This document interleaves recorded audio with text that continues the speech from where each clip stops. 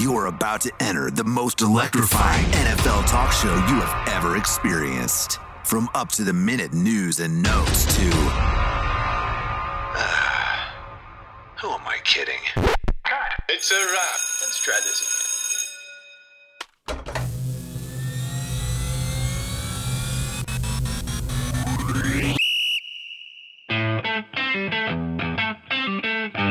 It's the After Further Review podcast with Connor Forrest. Want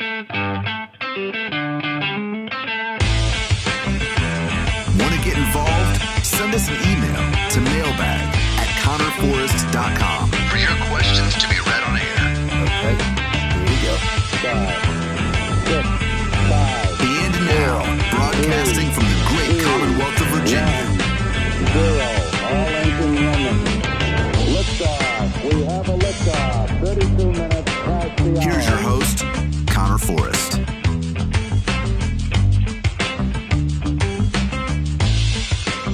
Sean, tonight was one of those weird nights. I'm sure you've had this before where you get in the car, you're driving home.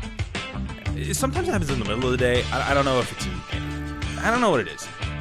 Just the energy level is just a zero. Like I came in the door and Anna was like, "Are you okay? Is everything good?" I'm like, "No, I'm good. I'm totally good. There's zero wrong. I'm just gonna put it this way. If I were to lay just straight horizontally, I'd be asleep in 90 seconds. Like, I was so tired coming back from work. Did work, went into Costco, picked up some dinner, came back, and on the ride home, I literally pulled into Sheetz to grab a Monster. Because I was just like, we're potting tonight. I mean, this is, after further review, the listeners don't deserve this nonsense from me. They don't. So your boy went in, got one of those tanks of Monster, and just chug city. And I think we're feeling better. I think we are. I don't know. Is that something you've ever run into? I don't do energy drinks, but yeah, I've felt extremely tired before for no particular reason. I really think it's diet can do it. If you eat the wrong type of food for too long, it just wears out your body, even though you haven't been doing anything that you would think would cause tiredness, or you haven't been up late or whatever it may be. I noticed that when I eat crappy for a couple days, that exactly how you described, I'll be tired like that. Yeah, you just feel like garbage, and I mean, I don't know if it's maybe I have been eating crappy. I don't think I have been eating overly crappy. Nothing like out of the ordinary for me, especially due to my size. But wacky, one of those days. But here's the situation, Sean. It's playoff football. It's playoff time. It's championship weekend. So after further review is back. And we got to come with the energy. It's how it works. It's what we do for the listeners. That's what we do for our people. But Connor Forrest, after further review, returns. Sean Ouellette is with me virtually again. And we need to get you back in the studio again, Shawnee. And honestly, it's half my fault too. I'm going to be totally honest with you. It's half my fault because a lot of times things will pop up. We're like T-minus, I think maybe 2 weeks away till baby. Like Anna's really, really close. Our due date is coming up. So it's been a little bit harder for me to like pin down a schedule, right? With like what I'm doing. So a lot of times I'll text you day of or night before of what we're going to do. Sometimes it's Wednesday night, sometimes it's Thursday night. So I'm going to take that on me, but I got to get your ass back in the studio to where we're just shucking and jiving again. And it's great you're back in the Northern Virginia area. But most importantly, of all the questions that we're going to answer today, there's one that has to be asked. And Shawnee, how the hell are you? Doing well, man. Better after seeing that Chiefs-Bills game. Dude, how good was it? I mean, how good was this? That was football at its best. I mean, it's a gift we don't deserve. It's what I said to everyone this weekend.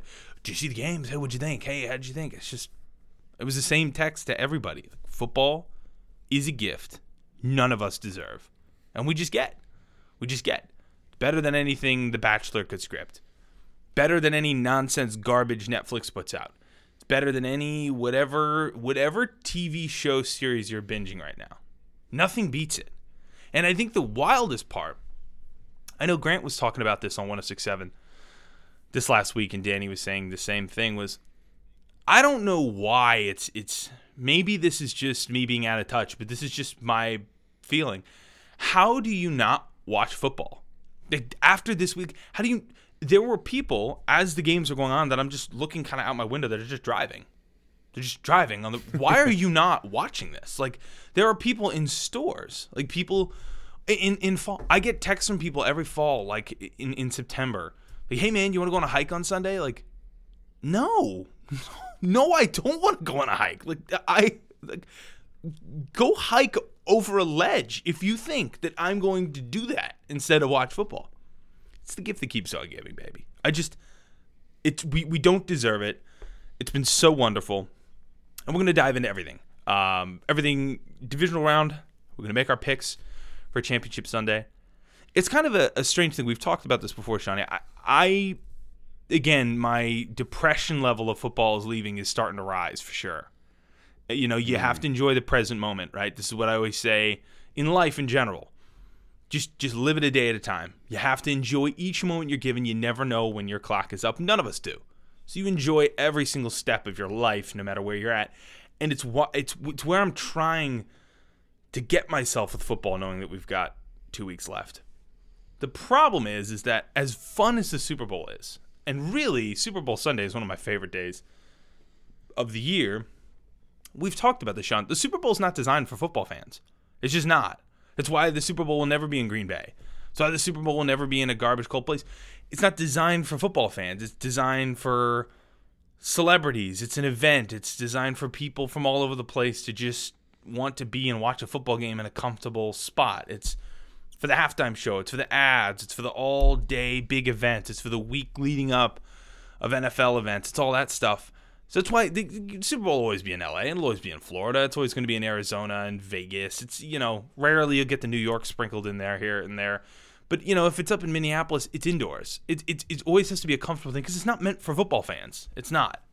So part of it is it's kind of tough because when you watch on Super Bowl Sunday, as fun as it is, part of it feels like, oh, look at all these normies hijacking my football day, right? It's usually meant for just football fans, and now everybody under the sun is like, all of a sudden Ellen is watching it and everyone's watching it, and you're just like, wait, this doesn't feel great. So I've always felt like, in a sense, this is kind of the last football weekend of the year because this is championship games. You still got the 4 teams left. You still got the fan bases all up and going, and the stakes could not be higher.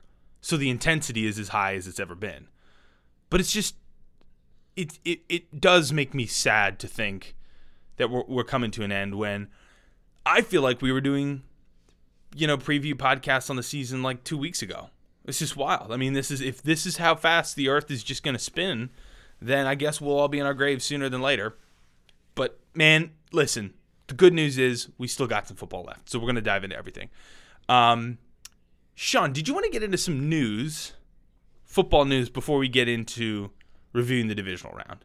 We got a couple little bits and nuggets to jump into, don't we? Yeah, so we have some just transactions with coaches and GMs. Carolina Panthers are expected to hire, I don't know if they've executed it yet, but expected to hire Ben McAdoo as their offensive coordinator. He was a former head coach and offensive coordinator for the Giants. Let's see, what else?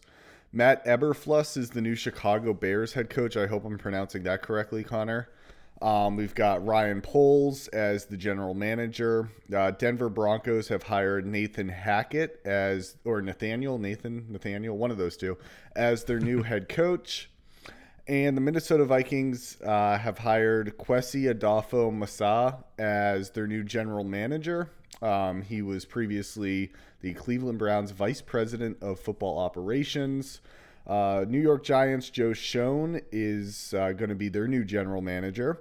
He'll succeed Dave Gettleman, who was previously with the Bills, assigned general manager. And a bunch of, the typical stuff, Connor, with the, requesting interviews. I think I saw Vegas requested Josh McDaniels. I'm sure other teams have as well. Get the Byron Leftwich and for the Jaguars, all sorts of kind of all that fun stuff. Obviously, Connor, now we have the Saints that are going to need a coach. Sean Payton stepping down after, I believe, 16 years Yeah. He will no longer be the Saints head coach. I don't think New Orleans is the same without Drew Brees, and it's certainly not going to be the same without Sean Payton. Yeah, for sure. And first of all, take a bow for pronouncing all those names. I mean, I know that there was I could hear it in your voice. You were starting to shudder towards the end there of, oh my God, as this list continues, can I just get a Craig Anderson or something? But well done to that. Yeah, I think the news, obviously, I'm going to preface this by saying that we're going to get into all the hires and the coordinators and all of that good stuff. I think after the Super Bowl is when we're going to dive into it. We're going to get you the news so you know it. But we'll get into this after the Super Bowl because I think we could. I mean, the podcast's going for 4 or 5 hours because what we're interested in is the matchups this Sunday and reviewing what happened last weekend. But the rest of the NFL continues to go on, and quite frankly, the podcast would be 4 hours long if we just decided to cover every single thing at the time that it broke. But I do want to talk a little bit about the Sean Payton thing. I know a lot of people were shocked about Sean Payton stepping down, and I just wasn't one of them. Honestly, Sean, I wasn't. You knew that after Drew Brees left, this team would just have to be rebuilt. It just would, and it's going to have to. You're not getting by with Taysom Hill, and you can do the Jameis Winston trade all you want, but how much of a long-term option is that, really? Michael Thomas, that relationship seems frayed. You wonder if, are you going to hold on to Alvin Kamara? Are you going to try to trade him in the offseason to try to get some sort of draft capital back? The reality is the Saints are projected $61 million over the cap. And do you think for 2 seconds that Sean Payton, after being there for 16 years, is going to be interested in completely restarting? I mean, realistically, it is restarting from just straight from day one again. You got to find your quarterback. You got to coach him up. You have to develop him. It's going to take 2, 3 years at a minimum for the Saints to kind of get back to where they want to be. And, why would Sean Payton want to do that? It's just not, he doesn't have that anymore. And it's funny, it kind of seemed like it was a comparison to, a dad, right? A dad who had kids and kids are grown up now, and there's just eras in your life as a father that you have energy to do things, right? Oh, I have much more energy when my kids are younger to run around and do the amusement park and do all sorts of good stuff. But as you get older, you start to realize, you know what? I don't have the energy for the amusement park anymore. My kids are older. I've been doing this long enough. I would rather not get tossed around on a roller coaster because I'm just too tired to do this. That's just what it feels like with Sean Payton, right? It's just what it feels like with Sean Payton, where I think he wants to go to a contender. I think he wants to go to a team that already have the pieces in place that he can step in and coach up. And I think that that's probably the best fit for him. I really wasn't shocked to see him step down. But the Saints, their cap situation, their quarterback situation, they got a lot of work to do. And I guess they're going to be doing it with another man. So pretty wild to not see Sean Payton coaching the Saints. Sean? Yeah, I was going to say, I'm just curious, what does stepping down mean? Does that mean taking a year off, taking 2 years off, or coaching somewhere else next year? I'll be honest, they should know the answer to their contract situation, whether his contract was up or not. I think stepping down is just a cute word for resigning. I just don't want to do this anymore. Like, I think that's where he's at, and I think he probably met with the GM. But I'm talking and just about said, future coaching. Are you coaching the future? Yeah, I'm talking about he's obvious. You're right. He's leaving the Saints because he doesn't want to help rebuild an organization over the next 5-6 years, however long that takes. But does he? Is he going to go somewhere to start next year, or is he just going to kind of sit on his couch for maybe a year or two and could pull the Mike then McCarthy? Kind of gauge? Yeah, exactly. I was going to reference that. Yeah, pull Mike McCarthy and wait till there's a decent organization that you feel you can kind of hit the ground running with and go there. That might be the smartest move. That might be the smartest move for him. And honestly, I think if you're him, you might just want to do that. I think Mike McCarthy's a great example of a guy who was in Green Bay for the longest time and had to take a year off and see where the water settled. Because realistically, if you think about it, Sean, as an NFL head coach, there really isn't much time you have off in the calendar year.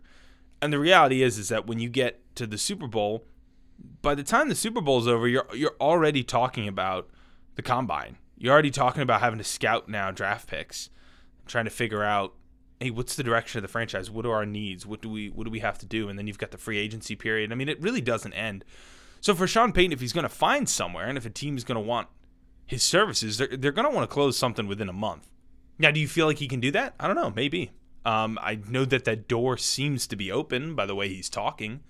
But I think for him, probably taking the year off and figuring out, okay, let's see where this settles. Let's see what team is on the precipice of being something, and maybe next year. I mean, we talked about the Bears of this year. We knew from, I mean, we talked about it the second episode of this podcast. You know, we knew the Bears were getting rid of Matt Nagy. You know, we just wanted to see, hey, what are they going to do in the draft? Are they going to get a young quarterback that they feel like they can develop? Maybe Sean Payton takes that and says, okay, I'll just sit back, see what lame duck coach enters this year, and see what opportunity opens. Could be this year, maybe not. Who knows? Honestly, who knows? If I'm him, I'm probably taking the year off. You've been there for 16 years. I think you've earned yourself a little bit of a vacation. And obviously making the adjustment from a place you've been for such a large portion of your life and been a legend there for a large portion of your career, having some time to adjust and moving out and establishing a new life, I think that definitely seems like, you know, I think that year gap seems like the best play there. All the chatter of Dallas, right? You feel like Dallas, he was on the Dallas coaching staff for a while. He's familiar with Jerry Jones. There's mutual interest, according to reports there. But with Mike McCarthy, is Mike McCarthy this year's, you know, you have to, I mean, Mike McCarthy's seat is hot this year, right? I mean, you can talk about it whatever way you want. There was enough chatter at the end of the year and the way their season ended that made you feel like there was a possibility Mike McCarthy would have been booted out, you know, just right after that playoff loss to the 49ers. But is Mike McCarthy that guy that he sits back this year and says, I'll take the year off. Cowboys will come back next year, disappoint. Mike McCarthy gets blown out and he can step in. Maybe. I don't know. That's a theory. And bookmark this, because when I'm right, oh gosh, I want money. But going to be interesting. We'll keep tabs on that. But Sean Payton stepping down after 16 years. The other news, Shawnee, we definitely want to jump into is Big Ben officially retires. We've known this. We've known this has been coming for quite some time. You know, the chatterings at the beginning of the year, in the offseason, this was Big Ben's last ride, and definitely knew this was coming. But Ben Roethlisberger, without a doubt, a future Hall of Famer. It's officially in the books. I mean, just a couple things about Ben Roethlisberger, just kind of by the numbers. The winning seasons. I mean, 18 seasons in the NFL. The Steelers never had a losing record under him, and only had 4 seasons that were 8-8, which is ridiculous. 77% of the seasons that were winning altogether, and 12 of them qualified for the playoffs. So in terms of just winning, he's been, you know, as good as it gets. He's one of 12 quarterbacks with at least 2 Super Bowl victories. The other one was Eli Manning and Jim Plunkett. In terms of Super Bowl starting appearances, 3 of them for him. Only 12 quarterbacks. And the other 11 are in the Hall of Fame who have started in 3 Super Bowls. Passing yards, just over 64,000 in his career, 5th all time.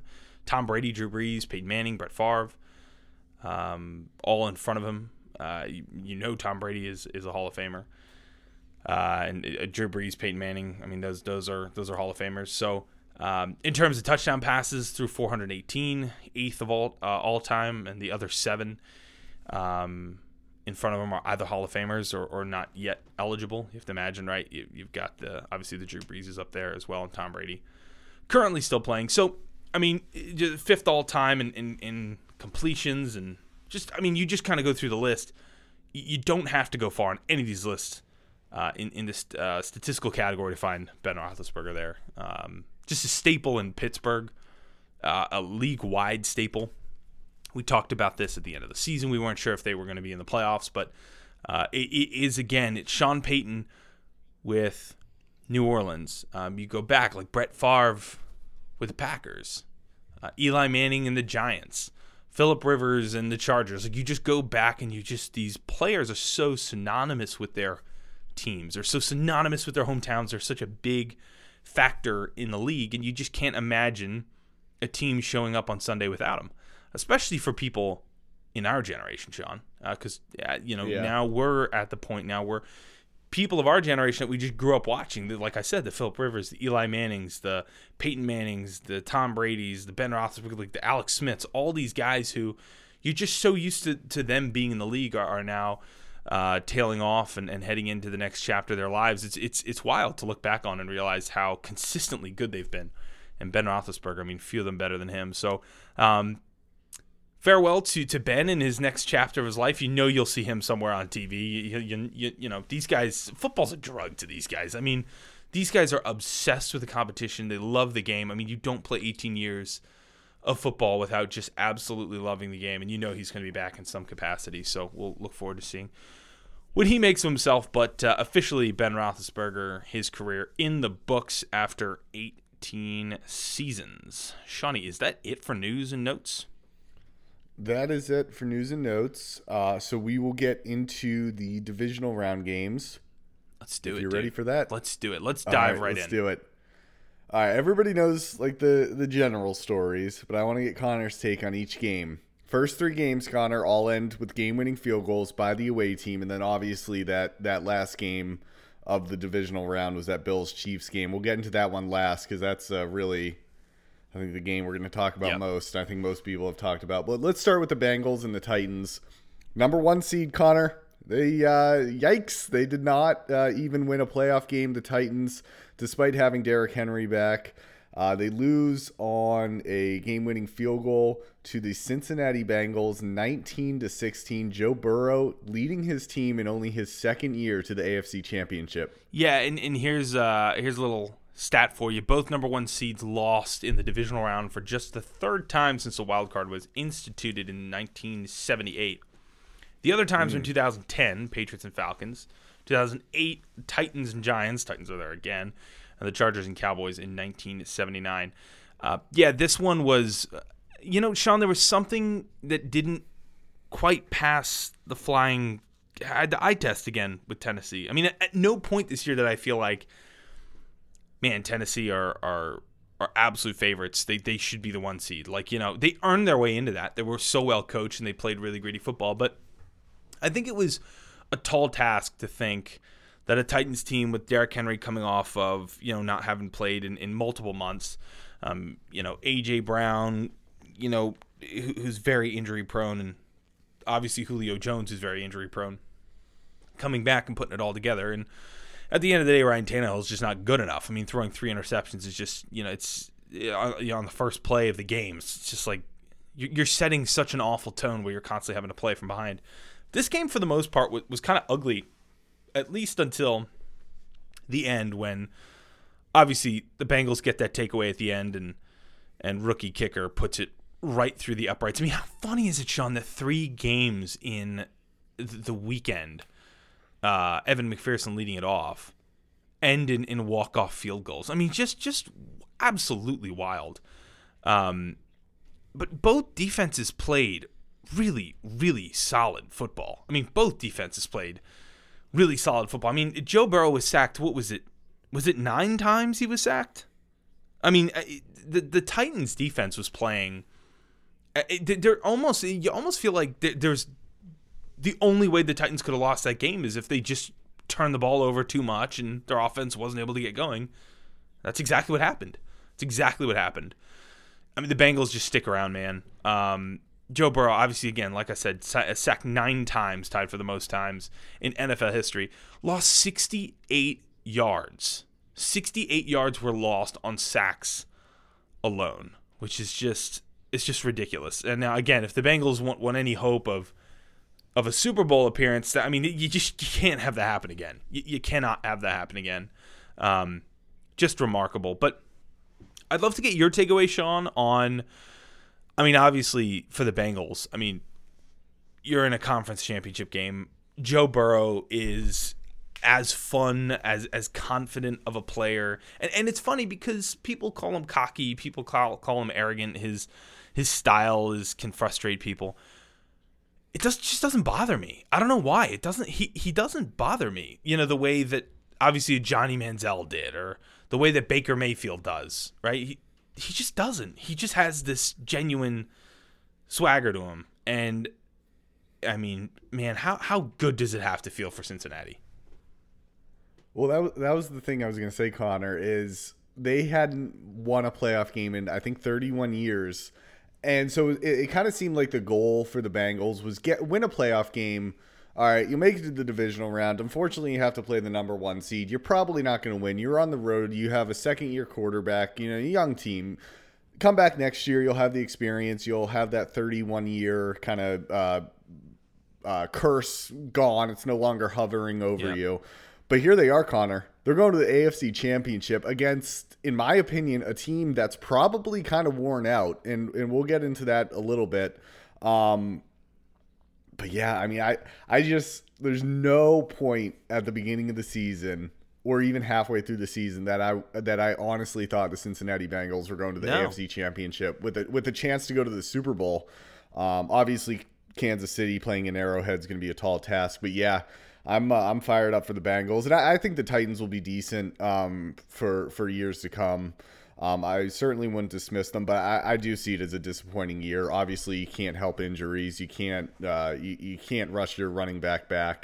What do you have? 20 carries for 60 yards or something. Yeah. It's just, and that's exactly how we thought it was going to go. Yeah. Connor, I think you and I talked about it. Yeah. And yeah, go ahead. Yeah, I think the funny thing is like, again, with Cincinnati, you've got a team akin to Cincinnati on the NFC side, and that's San Francisco. But, offensively, Joe Burrow, 350. Jamar Chase, 109 yards receiving. Joe Mixon was doing it on the ground. I just, on the other side, your high-paid quarterback melted. He just did. Three interceptions. One Yep. on the first play of the game, the second on the first play of the second half, and then the third was the last, play of their offensive season. You just can't have that. And I do think I will say I do think that Mike Vrabel had a couple questionable decisions here. Passing up. I can't remember exactly when it was. I want to say it was midway through the fourth quarter. I think it was, about midway through the fourth quarter, the Titans had, I think they had like a 52-yard kick or 51-yard kick that was on their, doorstep, and they could have taken that, and they decided to go for it on a 4th and 1. And instead of running a QB sneak, which, with a long quarterback like Ryan Tannehill, which is, QB sneaks are impossible to stop. I mean, unless a quarterback straight out misruns it or just trips over himself, quarterback sneaks are impossible to stop.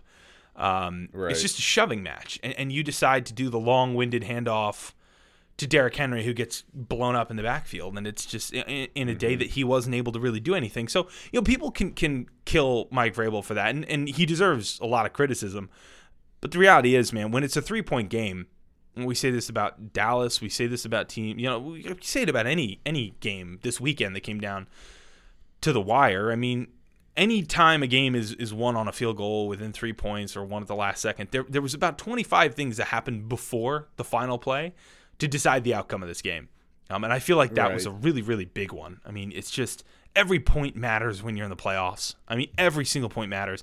You see teams that get overly conservative, a.k.a. the Rams, who almost, yacked all over themselves on Sunday. And then you see teams that just get too aggressive, and needlessly, it's kind of trendy to just go for it on 4th down instead of, and people will just throw out, they'll just throw out, the percentage, the statistics will lean towards. It's just like, dude, it's the playoffs. Take your chances. Lose on a field goal if you can give yourself a better chance. But they just didn't. And Ryan Tannehill melted at a time that they absolutely couldn't afford him to do. And that's really kind of what makes the Titans a one-and-done team, which is a bummer for Tennessee. Yeah. Yeah, man, it's gonna be interesting to see how the Bengals do. We'll talk about that a little bit later. I'm actually gonna skip ahead to that Rams and Bucks game. You just mentioned it, Connor. This was almost one of the classic just chapters in the book of Tom Brady. Yeah, wouldn't it have been? Almost got the comeback. So disappointing for the Bucs. Obviously, they looked awful throughout really the first 3.5 quarters. Rams, though, I mean, their offense was cruising. Absolutely cruising at the beginning of the game. They ended up winning at 30-27 on a game-winning field goal. Cooper Kupp had an amazing game. Stafford looked sharp. Odell Beckham Jr. looked good. And so let's first talk about the game, and then there's some other news with the Buccaneers about potentially Tom Brady retiring. We'll get into that after I want to hear your opinion on the game. Yeah, I mean, it honestly, man, I've been cheering for the Bucs. It's so hard to play. I mean, look, it's really difficult to repeat a Super Bowl. I mean, honestly, it is as hard, I think, as any sport to repeat a championship game. I think you can do it easier in basketball. Hockey might be up there. I mean, winning a Stanley Cup is an absolute trudge. I mean, it is so difficult to win a Stanley Cup. The World Series is difficult, but I really would have a hard time thinking maybe a Stanley Cup. But I still think no, I'm actually just going to stick with it. I think repeating a Super Bowl is the hardest thing that you can do in professional sports. I really do. And it's simply because after a season is over, what are the odds you keep your coordinators, right? You keep your star players. You keep guys that are coming off of contracts. Everyone wants to swoop in and steal that offensive coordinator and that head coach and that starting receiver and that guy who played well on defense, whose contract is up. And the Bucs were able to bring it all back. And obviously, exactly what my fear was for the Bucs came true in the first half of this game. It really did. The offensive line was getting completely thrashed around. Tom Brady was, I mean, what can you do when you've got guys like Aaron Donald, who, in my opinion, is just the best player in the league, hands down the best player in the league, who's just single-handedly just disrupting everything you're trying to do.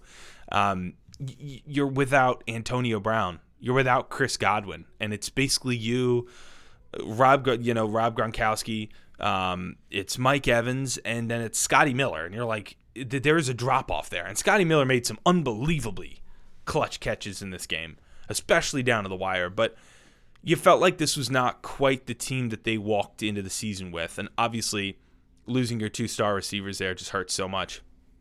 But this game felt like it just deserved an overtime so badly. I mean, it was such... I don't know why, and I don't cheer against the Rams in any capacity. But this game felt like, dang it, dude, I wanted this to go to overtime so bad because it just deserved an overtime. And, of course, a secondary debacle at the end of the game with, currently the best receiver, in the league with Cooper Kupp. Of course, that's the thing that ends it. You feel so good for Matt Stafford. You feel so good for him for all the years that he put in Detroit for nothing. He's finally getting his dues going to an NFC Championship game. But, dude, this game was so wacky in every capacity because it was the best of the Rams. It was the worst of the Rams. It was the best of Sean McVay as a coach and the absolute worst of Sean McVay as a coach. I mean, really and truly, they were about an inch away from... I think this would be another feather in the Brady hat, and I think the conversation would have been about Brady the whole time because it's the comeback, it's the Falcons comeback, it's all this. I think that would have been like an Atlanta Falcons level devastating loss for the Chargers organization, or the Rams organization. I really do think when the Falcons choked away that lead in the Super Bowl and lose to Brady, that franchise has not recovered. Like I know people laugh about it. It is a fact. It's like it is just a straight fact. The Falcons have not recovered. I genuinely think it would have been to that degree devastating for the Rams. I mean, a team that is so clearly invested in every single aspect of this season. It's Von Miller, it's Odell Beckham, it's going to get Matt Stafford. It's all of these things that they have invested so heavily into just this season. Not 2 seasons from now, not 3 seasons from now. It's this season, and I don't even think next season. I think it's just all in on this season. And if they were to choke that away, I think that would have just been the most crippling thing of all time.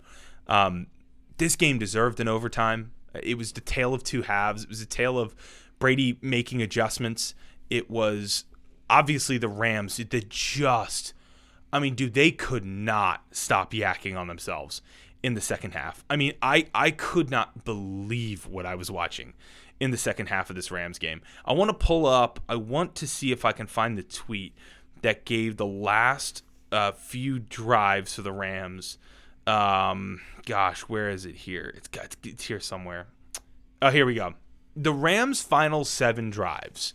This is ridiculous. This is via NFL Stats on Twitter. Fumble, punt, fumble. Missed field goal, punt, fumble, and then the game-winning field goal. That was their last 7 drives on offense. And it was single-handedly because, and Sean McVay has done this a lot. This is really one of his genuine weaknesses. It's the being conservative. It's changing your play style. It's on third down when you need a first down to really start, milking the clock. Throw the ball. Like, they can't stop Cooper Kupp. No one's stopping Cooper Kupp right now. Like, throw the ball. You've got Odell Beckham. Push the ball downfield. Like, do some play action. You give it to Cam Akers and he fumbles the ball. It's just like one of the most just unbelievable meltdowns I've ever seen.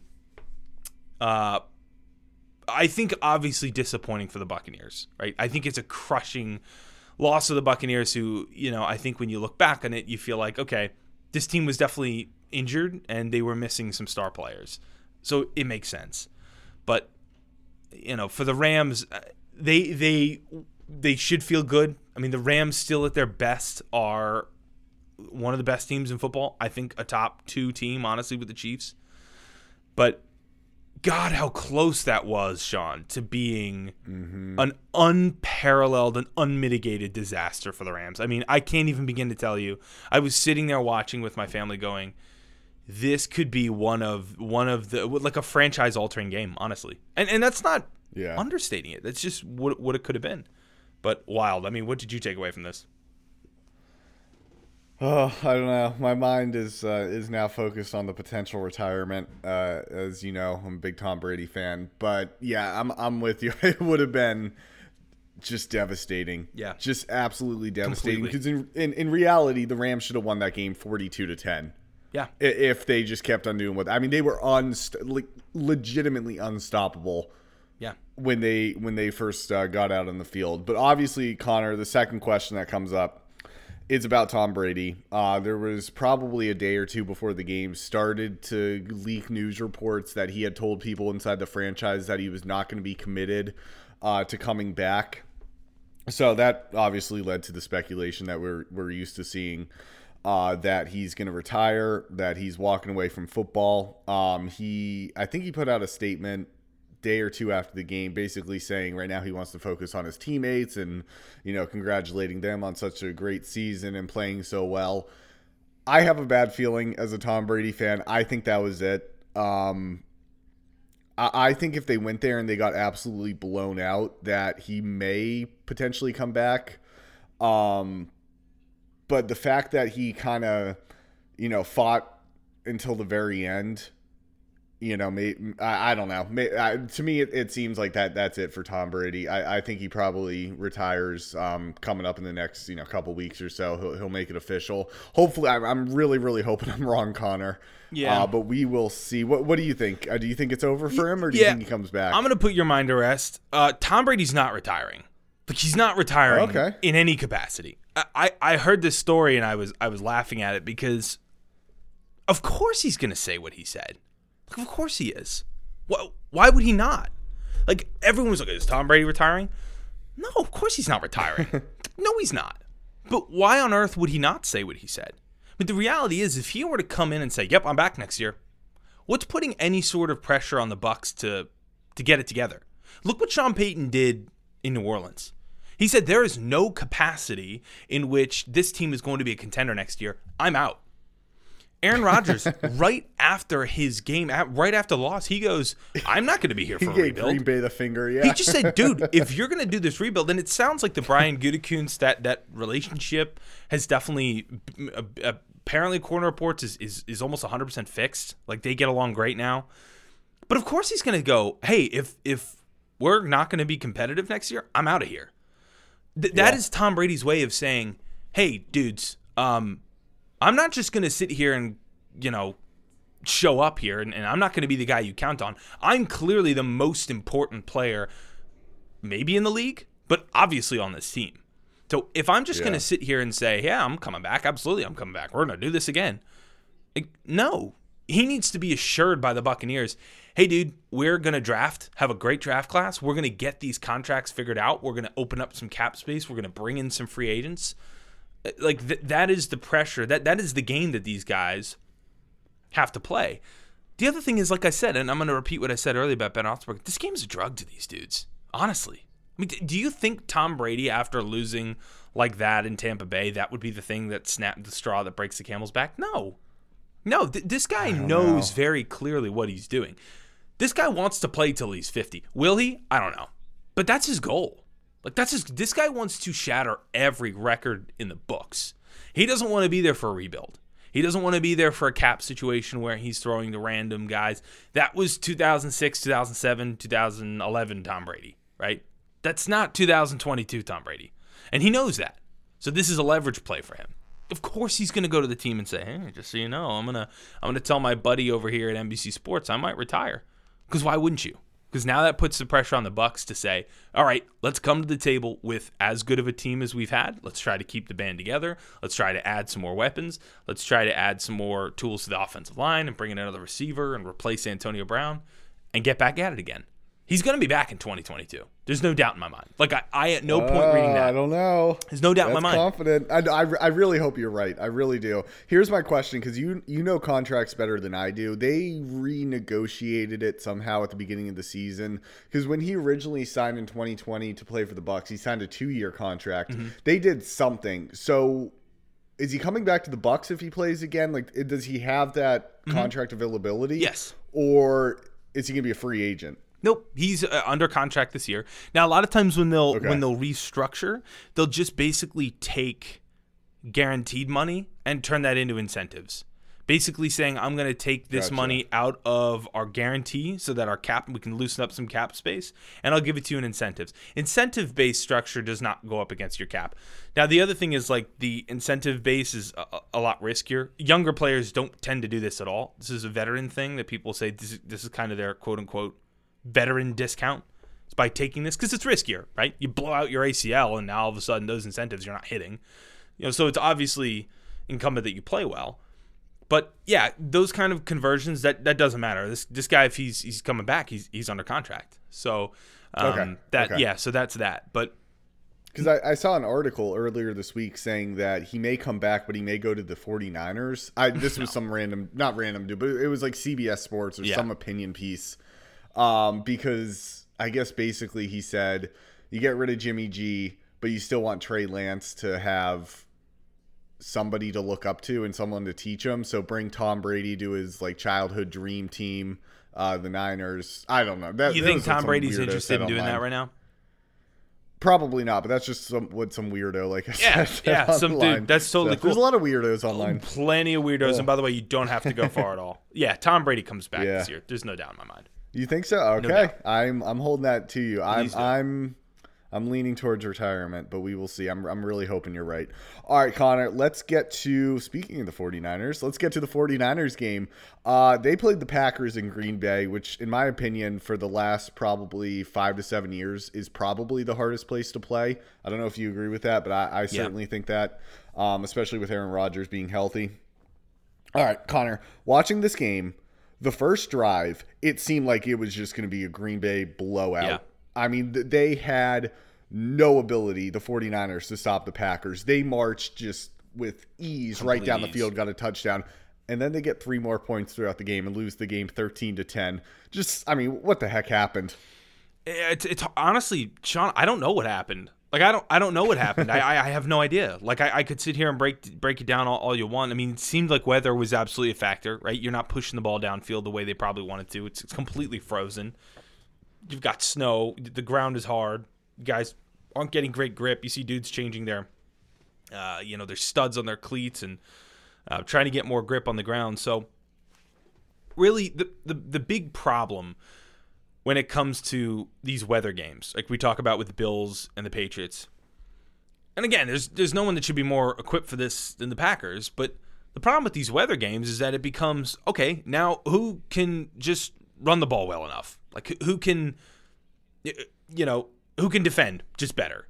And the reality is, unfortunately, this game was the exact, this is what they will put high school coaches, Pop Warner coaches, D3 coaches in college, whatever level of football you're at. This kind of game is a poster you pin right up on the locker room right before a game. And you look at your guys and say, football is a three-dimensional sport. Defense, offense, special teams. And it is remarkable to me that while Aaron Rodgers didn't throw a touchdown in this game, and the offense was not at all what it should have been, can you imagine after earning the one seed in the NFC and getting that first round bye and the entire NFC playoff picture going through Green Bay, it's your special teams that loses you a football game. It's your special teams that rips any sort of Super Bowl chances away from you. I mean, the Packers have been one of the worst special teams in recent years. You got a blocked field goal. You've got a blocked punt for a touchdown. It just, there's no excuse. There's no excuse. And the 49ers offense, they weren't doing anything. We talk about Jimmy G. They were awful. If I see one more waterhead on Twitter talking about Jimmy G's just a winner, what are you talking about? Like, what on earth are you talking about? The 49ers couldn't do. Deebo Samuel didn't do anything. They didn't score a single offensive touchdown. Like, this, can you imagine? They didn't score an offensive touchdown and they win in Green Bay against Aaron Rodgers to go to the NFC title game. This is the aspect of football that people want to constantly overlook. And it's the detail stuff that will come back and bite you.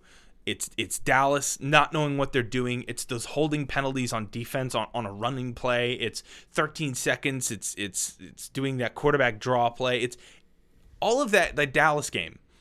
It's the little stuff. It's the little stuff that you can't even measure. We talk about CeeDee Lamb. We talk about Amari Cooper. We talk about all these high-octane offensive players. And it's the dumbest garbage on earth that is why Dallas were watching that game on their couches in Dallas, like on the TV. Because it's the little stuff. We've seen it with Dallas. We've watched it. I've watched it for 25 years. But it's the little things in football that add up to big things. And we can act all we want as if special teams doesn't matter. But when it does matter, and it matters on the biggest stage, it is embarrassing. And it's like I said, Aaron Rodgers going to the podium and saying, hey, if we're going to rebuild this team, I'm not interested in that. I want to come back and do this again with this roster that I want to stay in and our cap situation figured out. But I don't get a wink of sleep if I'm the Packers until I can figure out a way to get Aaron Rodgers back. Because let me just tell you something. If Aaron Rodgers leaves Green Bay, it's a wrap, dude. It's a wrap. That team is done. That team is absolutely done. And you can make fun of Aaron Rodgers and his inability to win in the playoffs. And sure, he didn't show up when it was needed. But it is remarkable that a special teams disaster game, just an absolute disaster, ends up being what kills you. Bleeding Green Nation had this on Aaron Rodgers, which, at this point, you talk about. I still don't buy it, and I hate the quarterback's wins and losses stat. I just hate it. It's a stupid, lazy stat that people like to do. But here's what Bleeding Green Nation had to say. Rodgers is a surefire first ballot Hall of Famer. He's an inner circle great. He's won 3 MVP awards, is his second all-time in passer rating, 5th in touchdowns, 10th in passing yards. He's won at least 10 regular season games in a season 10 times. Has gone 13-3 each of the last 3 seasons and will almost certainly win the MVP after the season is over. And yet he has not appeared in a Super Bowl since the 2010 season. Rodgers loses NFC playoff games with regularity, and he ultimately plays poorly in most of those losses. That was the case on Sunday as he went 20 of 29, 225, 0 touchdowns, and a rating of 91.9. The offense scored just 10 points, allowing San Francisco to steal a win and escape to Los Angeles. for the NFC title game. But it shouldn't have been a surprise, even if Green Bay was the number 1 seed in the postseason. This is what Rodgers does. I again, like I said, I hate this is what he does. It's all about the winning. It's all about the losing. I mean, these same people who say Aaron Rodgers can't win in the playoffs are the same people that say Jimmy G is just a winner. It's a stupid thing, because if you have any intelligence at all, or you've watched football more than twice in your life, you'll realize that football is the most complex collective team sport on the planet. There has never been a more complex team sport on the planet. This is not a quarterback's wins and losses stat. It's a dumb stat. It's a lazy stat. But the reality is when any of your quarterbacks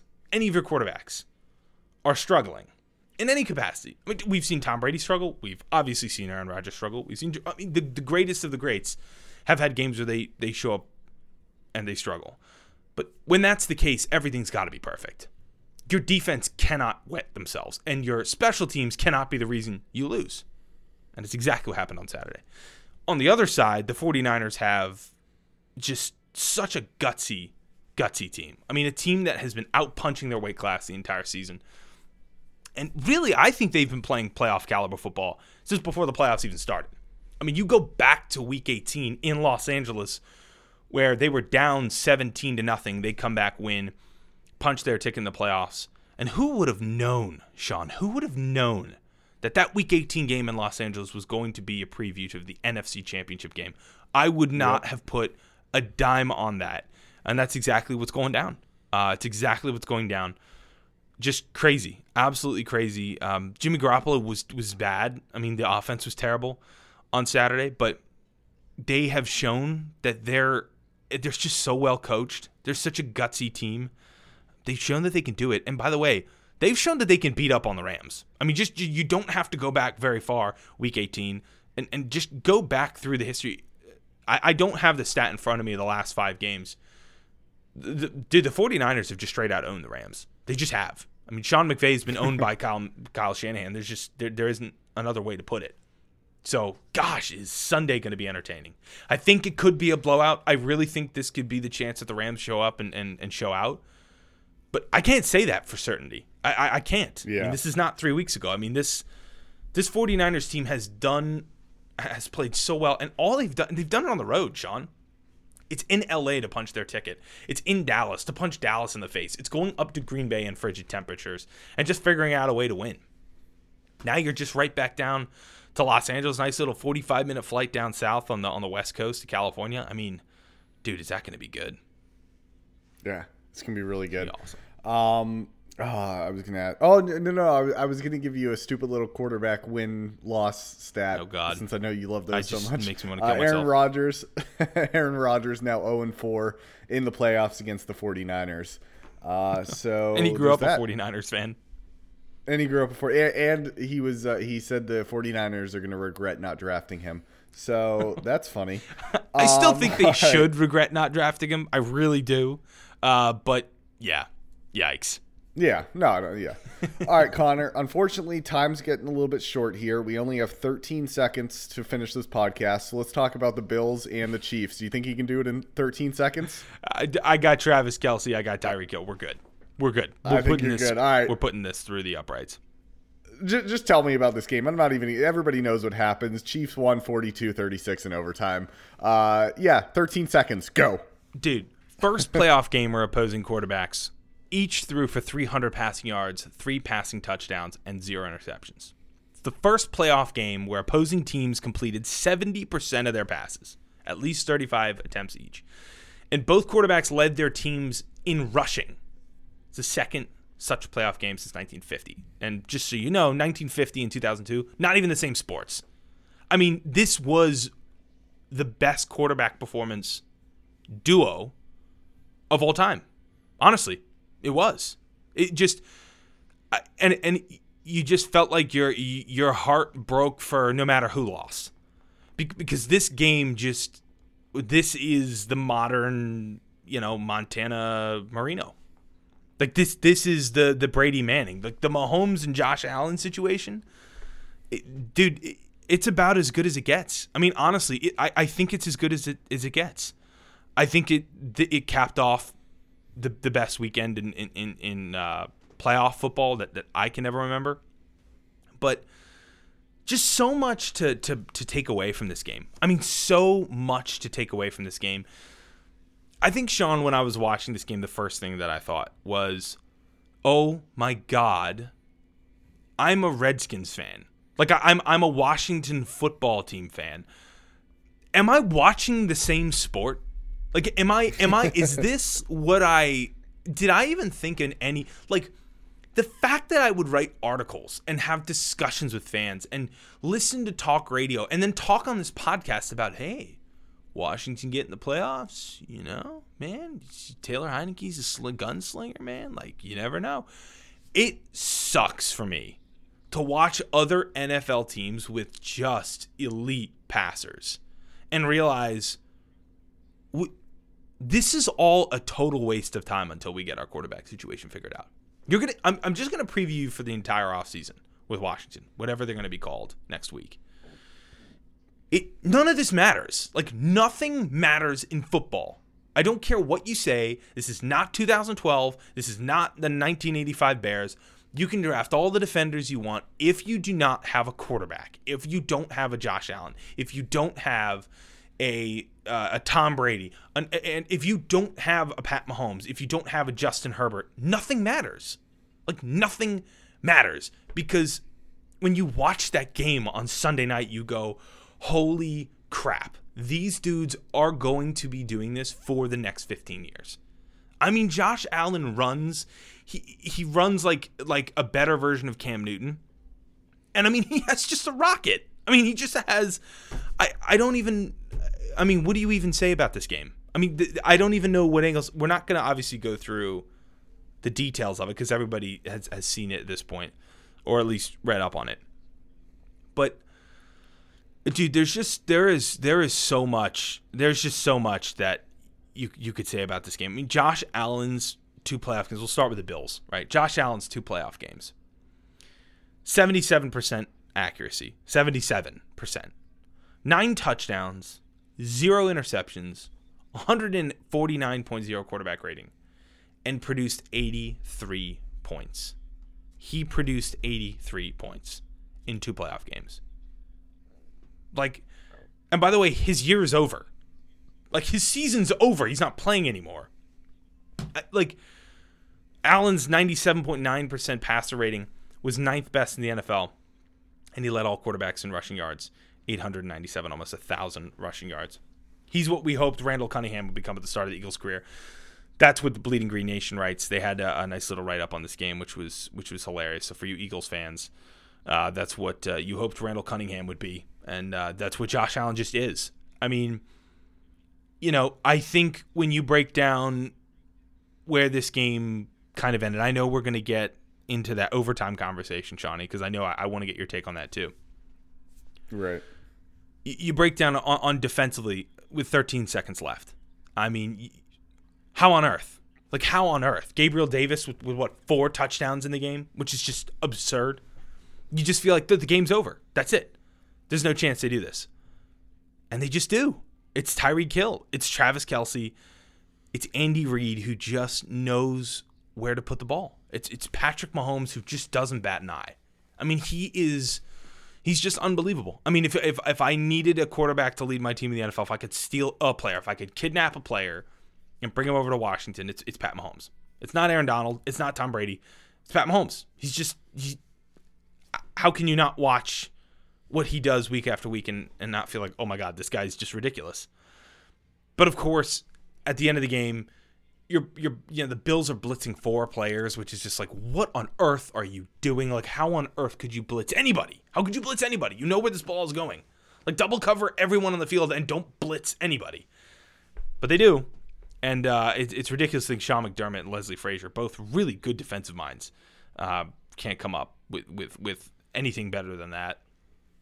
I mean, Sean, I feel like just over the course of this, like, I could talk about 10 billion different things. I want to get your quick reaction before I touch on anything else. I mean, talk to me about this game in your eyes. So I was one of those guys that was on the road. Like you mentioned, like, how could somebody be on the road during this? I actually pulled over into a McDonald's and got fast food and then just sat in the parking lot and watched the game on my NFL app. It was obviously the best game of the year. I put it up there with the Patriots comeback against the Falcons in the Super Bowl. I mean, just incredible football. The only thing I could think is, at this point, if you're Josh Allen and you're the Bills, your goal now needs to be to get the number 1 seed. You have to play, because in the playoffs in the next 3, 4, 5 years, you're going to probably see Patrick Mahomes, whether it's the divisional round or the AFC Championship. You have to have home field advantage to win.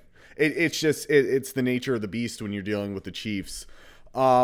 Obviously, it's brought back, and I know you wanted to touch on this, the overtime discussion with the NFL. I knew, you knew, every NFL fan knew whoever won that coin toss was going to win the game because they were going to get the ball first. Yeah. The offenses were unstoppable. Yeah. And so for me, I don't like the NFL overtime rule. It's benefited the Patriots twice, once against the Chiefs and once against the Falcons in overtime. I still don't like it. I think teams should have equal possessions with the ball. That's what I think. And I don't even like the ties in the regular season. No.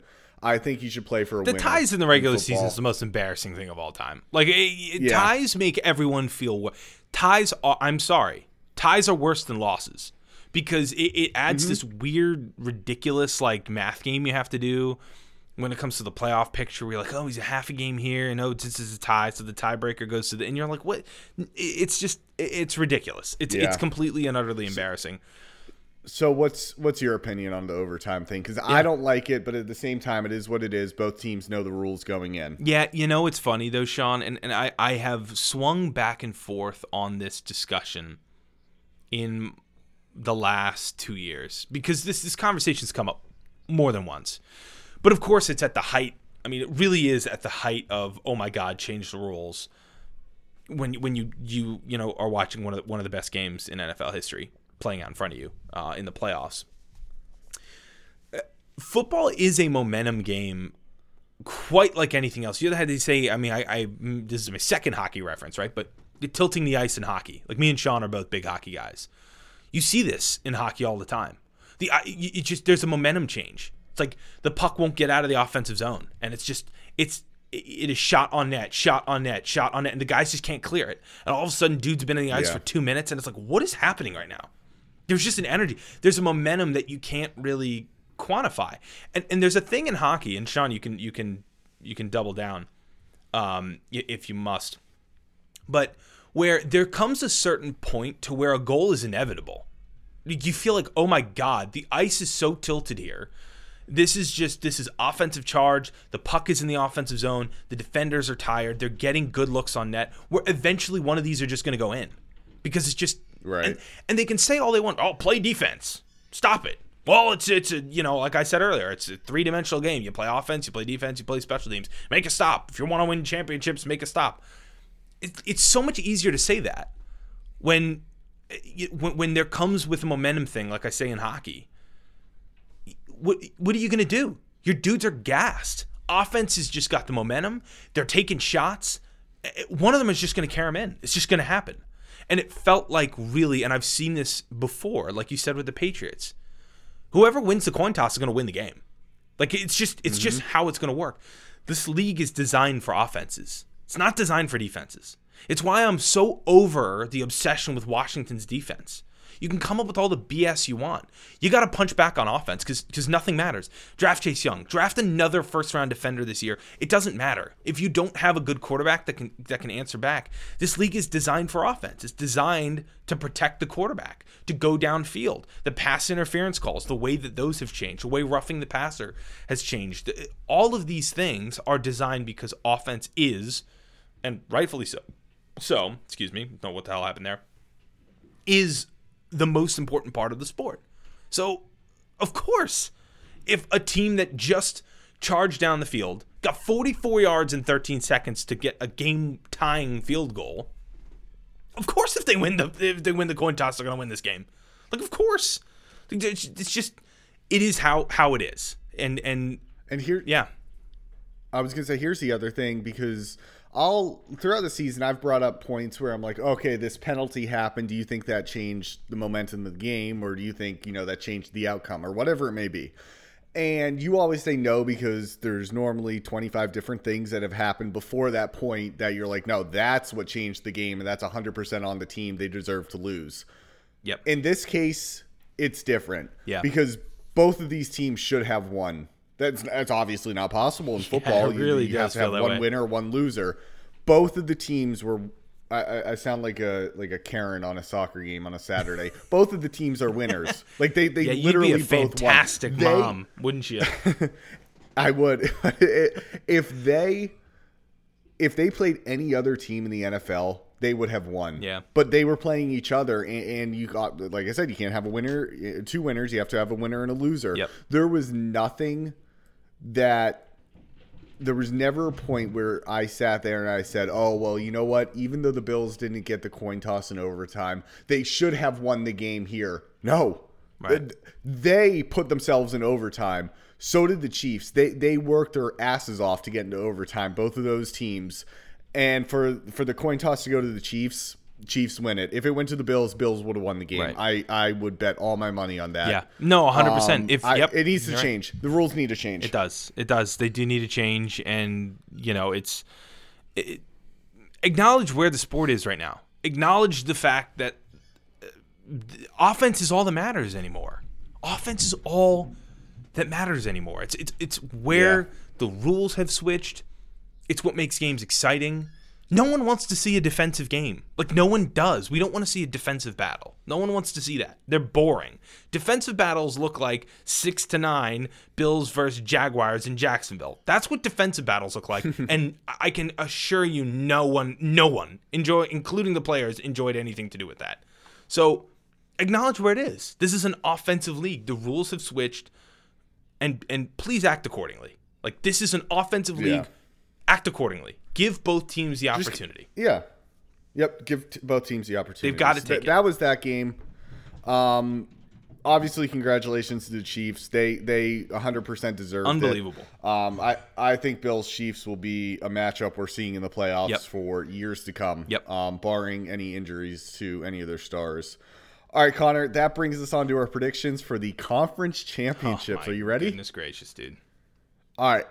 Where do we start? You want to go AFC or NFC first? Let's go with the first game, which is AFC.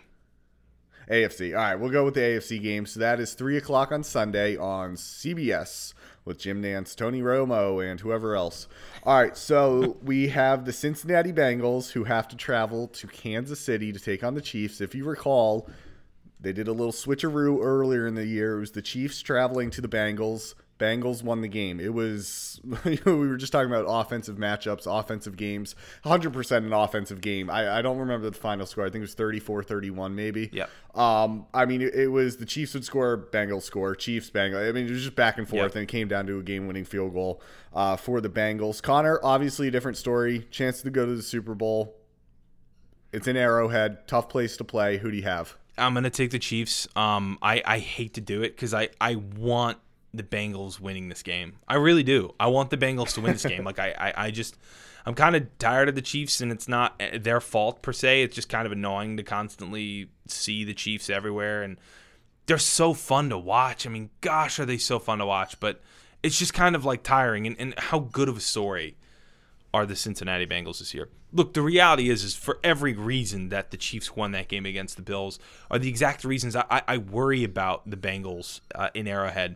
And I know we can go back to Cincinnati where the Chiefs, lose on the last second with a walk-off field goal, but it's just you give up 9 sacks against the Titans, who, albeit I think have a better front seven than the Chiefs do.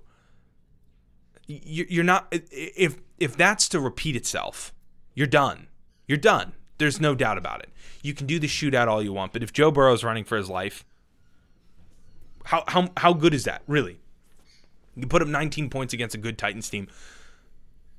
It's a hard-fought game, and each of these games are different. That's the thing that makes the road to the Super Bowl so unique, is you have to win differently, in different ways. The way the 49ers beat the Packers is not at all the way that they beat Dallas. The way that the Rams went ahead and beat up on the Buccaneers. It's different each week. Each week you have to win differently. I'm a little bit less confident in the Bengals' ability to win in a shootout against a team, like I said, that goes 44 yards in 13 seconds. I mean, they have the capability to do that. Now, we've seen the bad Chiefs. We have seen the bad version of the Chiefs. But we also have more recently had a bigger sample size of seeing a Chiefs team that I think could very easily win the Super Bowl again this year. I'll take the Chiefs. I think offensively they're clicking on a level that they have been in the last few years. It's impossible to stop. And I'm not quite sure if I trust the Bengals offense enough. I don't know if I trust them enough to keep Joe Burrow safe and then to get into a shooting match and keep up with them. I don't know. It's in Arrowhead. It's playoff time. I think it's different. It's different than the regular season. There's going to be a different energy. There's going to be a different volume. They're going to be dealing with things in Arrowhead that they didn't deal with when they first played them. So we'll see, Shawnee. Who do you have? I want the Bengals so bad. I want know, dude. Cincinnati in the Super Bowl so bad, but I'm going to go with the Kansas City Chiefs. They're the better team. They're at home. They showed me last week that nobody can beat them. Yeah. I'm going to go with the Kansas City Chiefs, unfortunately. Yeah. I think it'll be a good game. I really do. I think it'll be an offensive shootout, and it's kind of similar to what I said last week with the Bills was what's the first team that can get to the mid to upper 30s? Yeah. Who do you trust more to do that? The Chiefs or the Bengals? Yeah. Obviously the Chiefs. Exactly. I'm going to go with the Chiefs. They'll win the shootout. Yeah, also, I want to apologize for the stroke I had. Oh, yeah, go ahead. The Rams played the Cardinals in the first round that we were watching, Sean.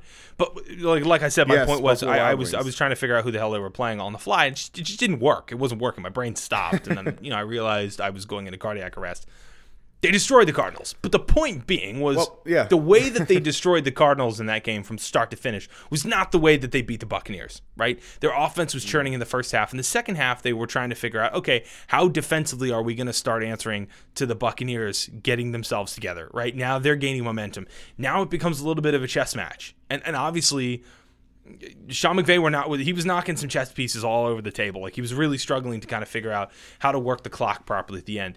But it's in the road to the Super Bowl that you find that teams are challenged in different ways. I mean, each week as you go through, they're challenged differently. They really are. I mean, the Bengals can answer the same exact way. Obviously, we brought up the 49ers. The Chiefs the same exact way. So that's kind of my point. But I do want to preface and apologize for the stroke I had. All good. All right, let's head out to Los Angeles, Connor. Let's do it. For the NFC Championship, 6:30 Eastern Time on Fox. That'll be 3:30 Western Time. Pacific Time. Is it Pacific Time? Yep. In Los Angeles / San Francisco. West Coast time. All right, Connor. We've got the Niners and the Rams. I do apologize. I don't remember. Did the 49ers win both of the regular season games, or did they split it? I believe they won both. Stand by. I'm gonna check that. Yeah. I will check that. Let me get your prediction on this game while I check that. Yep. I'm gonna go with the Rams here, Sean. I've picked against the 49ers now 2 weeks in a row, and I don't feel great about doing that. I don't. Jimmy Garoppolo has not played quite well enough to make me think that if this game becomes a shootout, exactly the same reason I'm picking the Rams over the 49ers is the exact reason I chose the Chiefs over the Bengals. And it's just simply because of the fact that I don't trust the 49ers' ability in a shootout, in a straight out, okay, Cooper Kupp's going to go for $182 and 3 touchdowns. What do you got, right? It's that Uno. Hey, what do you have?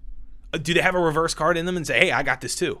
I don't know. Does Deebo Samuel have 4 touchdowns in this game like Gabriel Davis did for the Bills? Maybe. Honestly, I can't think of anybody, a skilled position player, quite more capable than Deebo Samuel right now. But I just think that the Rams, if it wasn't the Buccaneers, and I said that more with my heart than my head, that I like the Buccaneers more than the Rams. I think the Rams and Chiefs are I think that's going to be our Super Bowl, Sean. I just think it is. And honestly, it's going to be a treat. It's going to be a treat. It's going to be something none of us deserve. But I just think that when push comes to shove, you're in a championship game, and Matt Stafford is now laying it all on the line, and Patrick Mahomes is laying it all on the line. I think it's going to be more than Joe Burrow can handle, and I definitely think it's going to be more than Jimmy Garoppolo is going to be able to answer to. I'm going to pick the Rams here, all right, which means we're going to have a Chiefs-Rams Super Bowl. That's the pick, Sean. All right, so you're going Chiefs-Rams Super Bowl 56. Oh, you know what, Connor? I have confidence in my Niners. Wow, honestly, good for you. I do. I'm going to pick the 49ers. I picked them against Green Bay. I was right. You were wrong. I made sure I texted you right after that game was over. Thank you so much for doing that. Brag. I'm going to say it's a rematch of Super Bowl 54, 49ers, Chiefs. I like the 49ers defense. I'm waiting for the bad Matthew Stafford to come out. I know he'll appear. He kind of appeared a little bit in the second half of that Tampa game, but I'm waiting for a little bit more of the 2-3 interception Matthew Stafford to show up. I think there's a chance he shows up in this game. I'm going to go with the 49ers. I may be wrong. I don't care. Go Niners. Oh, look at this guy. All in. No, honestly, Sean, I think you're probably right. The only thing I will say is that I think more of the bad Sean McVay showed up than the bad Matthew Stafford. No, I agree. I think that's probably a little bit more what showed up against the Buccaneers. Yeah, and I did check the regular season. The 49ers won both times. Yeah. They won back on November. I don't have it up anymore. It was mid-November, and they won 31-10, I think. That's right. They whipped up on them. That's right. They absolutely whipped up on them. And it was funny because it was, God, if you went back and listened to our review episode of that game, I think I was quoted, but I think I said something like it was a kind of a blip in the radar for the Rams, but the 49ers are going nowhere. Honestly, I think that's what I said. I think the 49ers are going nowhere, and this was just kind of a weird win for the 49ers. But it was a pivotal win. I mean, looking back on it now, you realize, my God, that was such a big win for them. And, I mean, when it comes down to a Week 18 win and you're in, that was everything. That was everything. And now look at where they're at. I mean, it's impossible to say definitively, yeah, the 49ers are cooked with that defense. But, God, you just see the tools that the Rams have. I mean, they have some of the best players at each of their positions. Just go through their roster on the receiver end of things. At the quarterback position, the offensive line has played really well. It's a linebacker, the defensive tackles, their secondary with Jalen Ramsey. I mean, they just have kind of everything. So I think it's going to be a Chiefs-Rams Super Bowl. I could be totally wrong. And honestly, hey, if we come in next week and it's Bengals and it's 49ers, cheers to that, man. Cheers to that. But I'll be thrilled. Listen, that's my dream matchup. That's what I want. I don't great? think it'll happen, but that's what I want. Wouldn't that just be something? That's it, man. Oh, I do. Time out. Uh-oh. I have a mystery question for you. Oh, God. Here we go. I believe I have to check my calendar. Okay. Yes. Okay. This is the last podcast before the Washington football team gets a name. I need your prediction. Who are they going to be? Are they going to be the freaking pig hogs or whatever the hell they are? What are they going to be? That's on Red Hogs. The Washington Red Hogs. You know what, Sean? And I guess I'll hat tip all you Sherlock Holmes on Twitter. I mean, if I see one more person go, I have a source that's pretty familiar that is telling me the name is fill in the blank. Literally, when you have 16 followers and you say you have a source, I promise you, you don't have a source. I also promise you, you're so desperate for attention. Like, just do, like, wait a minute, I did that. Take on a hobby. Like, learn to play guitar or something. Like do woodcrafting. Do something that fulfills your life better than going onto Twitter, creating a Twitter account in January of 2022, and then telling everyone that you have sources, and then the buffoons who aren't even any better than these people, who retweet and go, look at this, did you see this? This is pretty convincing. What? Somebody went to a Dick's Sporting Goods, printed out a Red Hogs shirt from Vistaprint, stuck it in front of the Washington football team stuff, and said, look what Dick's Sporting Goods has. What? Excuse me? Is that true? Yeah, that's what people are doing. They're circulating these images of, hey, look what this is. What are you doing? Oh, I can't. So what do you think it's going to be? I think it's going to be Commanders. Commanders. I would love it. Right. Look, if it was Admirals, sweet. If it's Red Hogs, let's do it. I'm in. I don't want it to be something stupid. I don't want it to be the Monuments or like the Senators or something dumb. Like, just God have mercy, please no. But again, this is what I will say on the name change, and I'm glad you brought it up. Everything probably sounded stupid when it was first announced. Honestly. Mm-hmm. We don't have the social media attention that we did back then, but the 49ers. The 49ers sounds like a great name. And I know it's 1849, the gold rush. What? Can you imagine like saying, hey, the 49ers? Like now we're all 49s? Can you imagine if the 49ers name was announced in 2022? How much joning there would be? The Ravens. You're a crow. A crow. Like those are like disgusting birds. Like of all the birds you could be, Eagles, majestic. Falcons, really cool. Seahawks are ospreys. They're awesome. Ravens are literal crows, like greasy, disgusting birds. But who thinks the Ravens is a dumb name? It's just the Ravens. Like, I know dolphins in Florida. What's intimidating about a dolphin? Like, Packers. Oh, you pack cheese. Great job. What? Steelers? Same thing. I think if all these names were announced in 2022, can you imagine the memes, the endless memes about all these teams? No matter what it's going to be, it's going to end up being totally okay. It really will. And I mean that in all honesty. I give this team a lot of crap.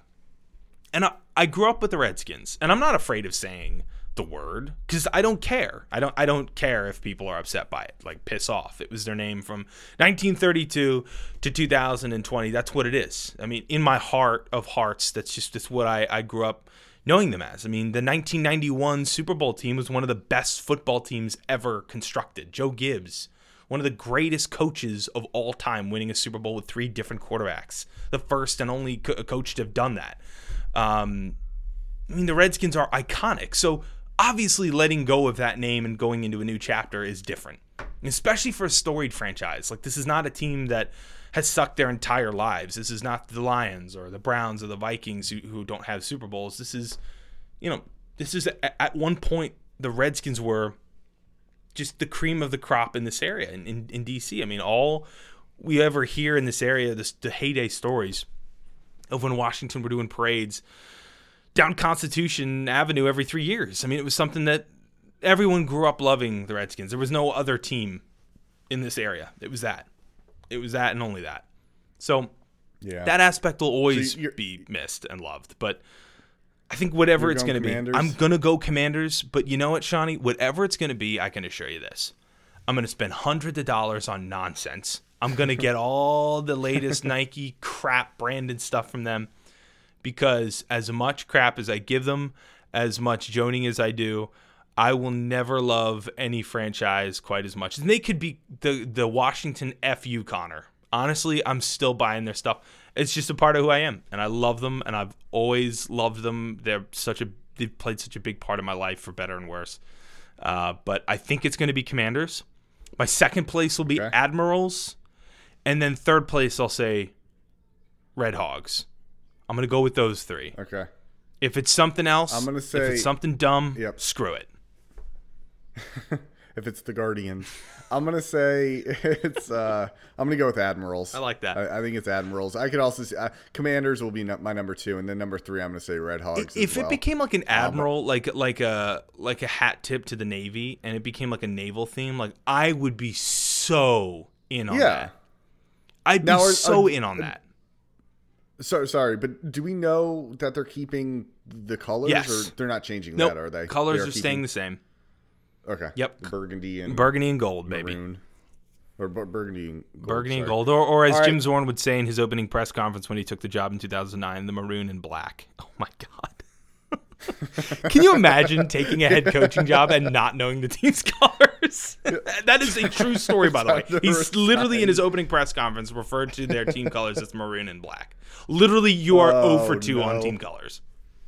So it's not maroon. Okay, Burgundy. So it's not maroon. All right, burgundy. I will have to keep that in mind, dude. That's it. That is it. We will see next Wednesday what they are. The Commanders, Admirals, the FU Connors. We will see. Honestly, I'm in, man. I'm in. Just take my routing number. Okay, I'm just tearing up thinking about that Jim Zorn thing. Where I was really young at the time, and I still remember that press conference. Did he just say maroon and black? Yeah, 100%. Yeah. Oh, Shawnee, just put me in the dirt at this point, dude. I got a son on the way in a couple weeks, and this guy is going to be indoctrinated like I am. And the problem is he doesn't even know what's coming to him. Like I know he's not even here yet, and I'm just kind of looking, going, he has no idea what pain he's into, and it's all my fault. It's all my fault. But Shawnee, this was great. Another great episode in the books. Championship weekend is here, folks. So do load up on the pretzel bites, or load up on the wings. Go get yourself something nice for game day and make it good, because Super Bowl Sunday can be overwhelming. And I know for football fans out there, there's part of it that feels like, great, now everybody's in on the Super Bowl and they're all fake football fans for a day, and it kind of ruins it. Enjoy this weekend. Enjoy it. This is your weekend. If you're listening to this and you're a football fan, it's your weekend. You make it happen. You tell the people that are asking you to go on hikes. You tell the people who are asking you to go to wineries. You tell the people who are asking you to go on country drives to pound it so far up there. You fill it. You fill in the blank. Tell them to pound it up there so far up that it's coming out of their mouths, and you enjoy football. I want that to happen for you. But for Connor Forrest, for Shawnee Olette, thank you so much for tuning in. As always, continue to subscribe. Continue to leave that 5-star review. Again, Sean, I thought it was going to be a shorter episode. It's an hour and a half. Again, I don't know what to tell you. I'm sorry, but I love you all. Hope you enjoy. Shawnee, thanks for joining us, my friend. Thank you, Connor. We will see you next week, my guy. And as always, for everybody out there, we will catch you guys on the other side.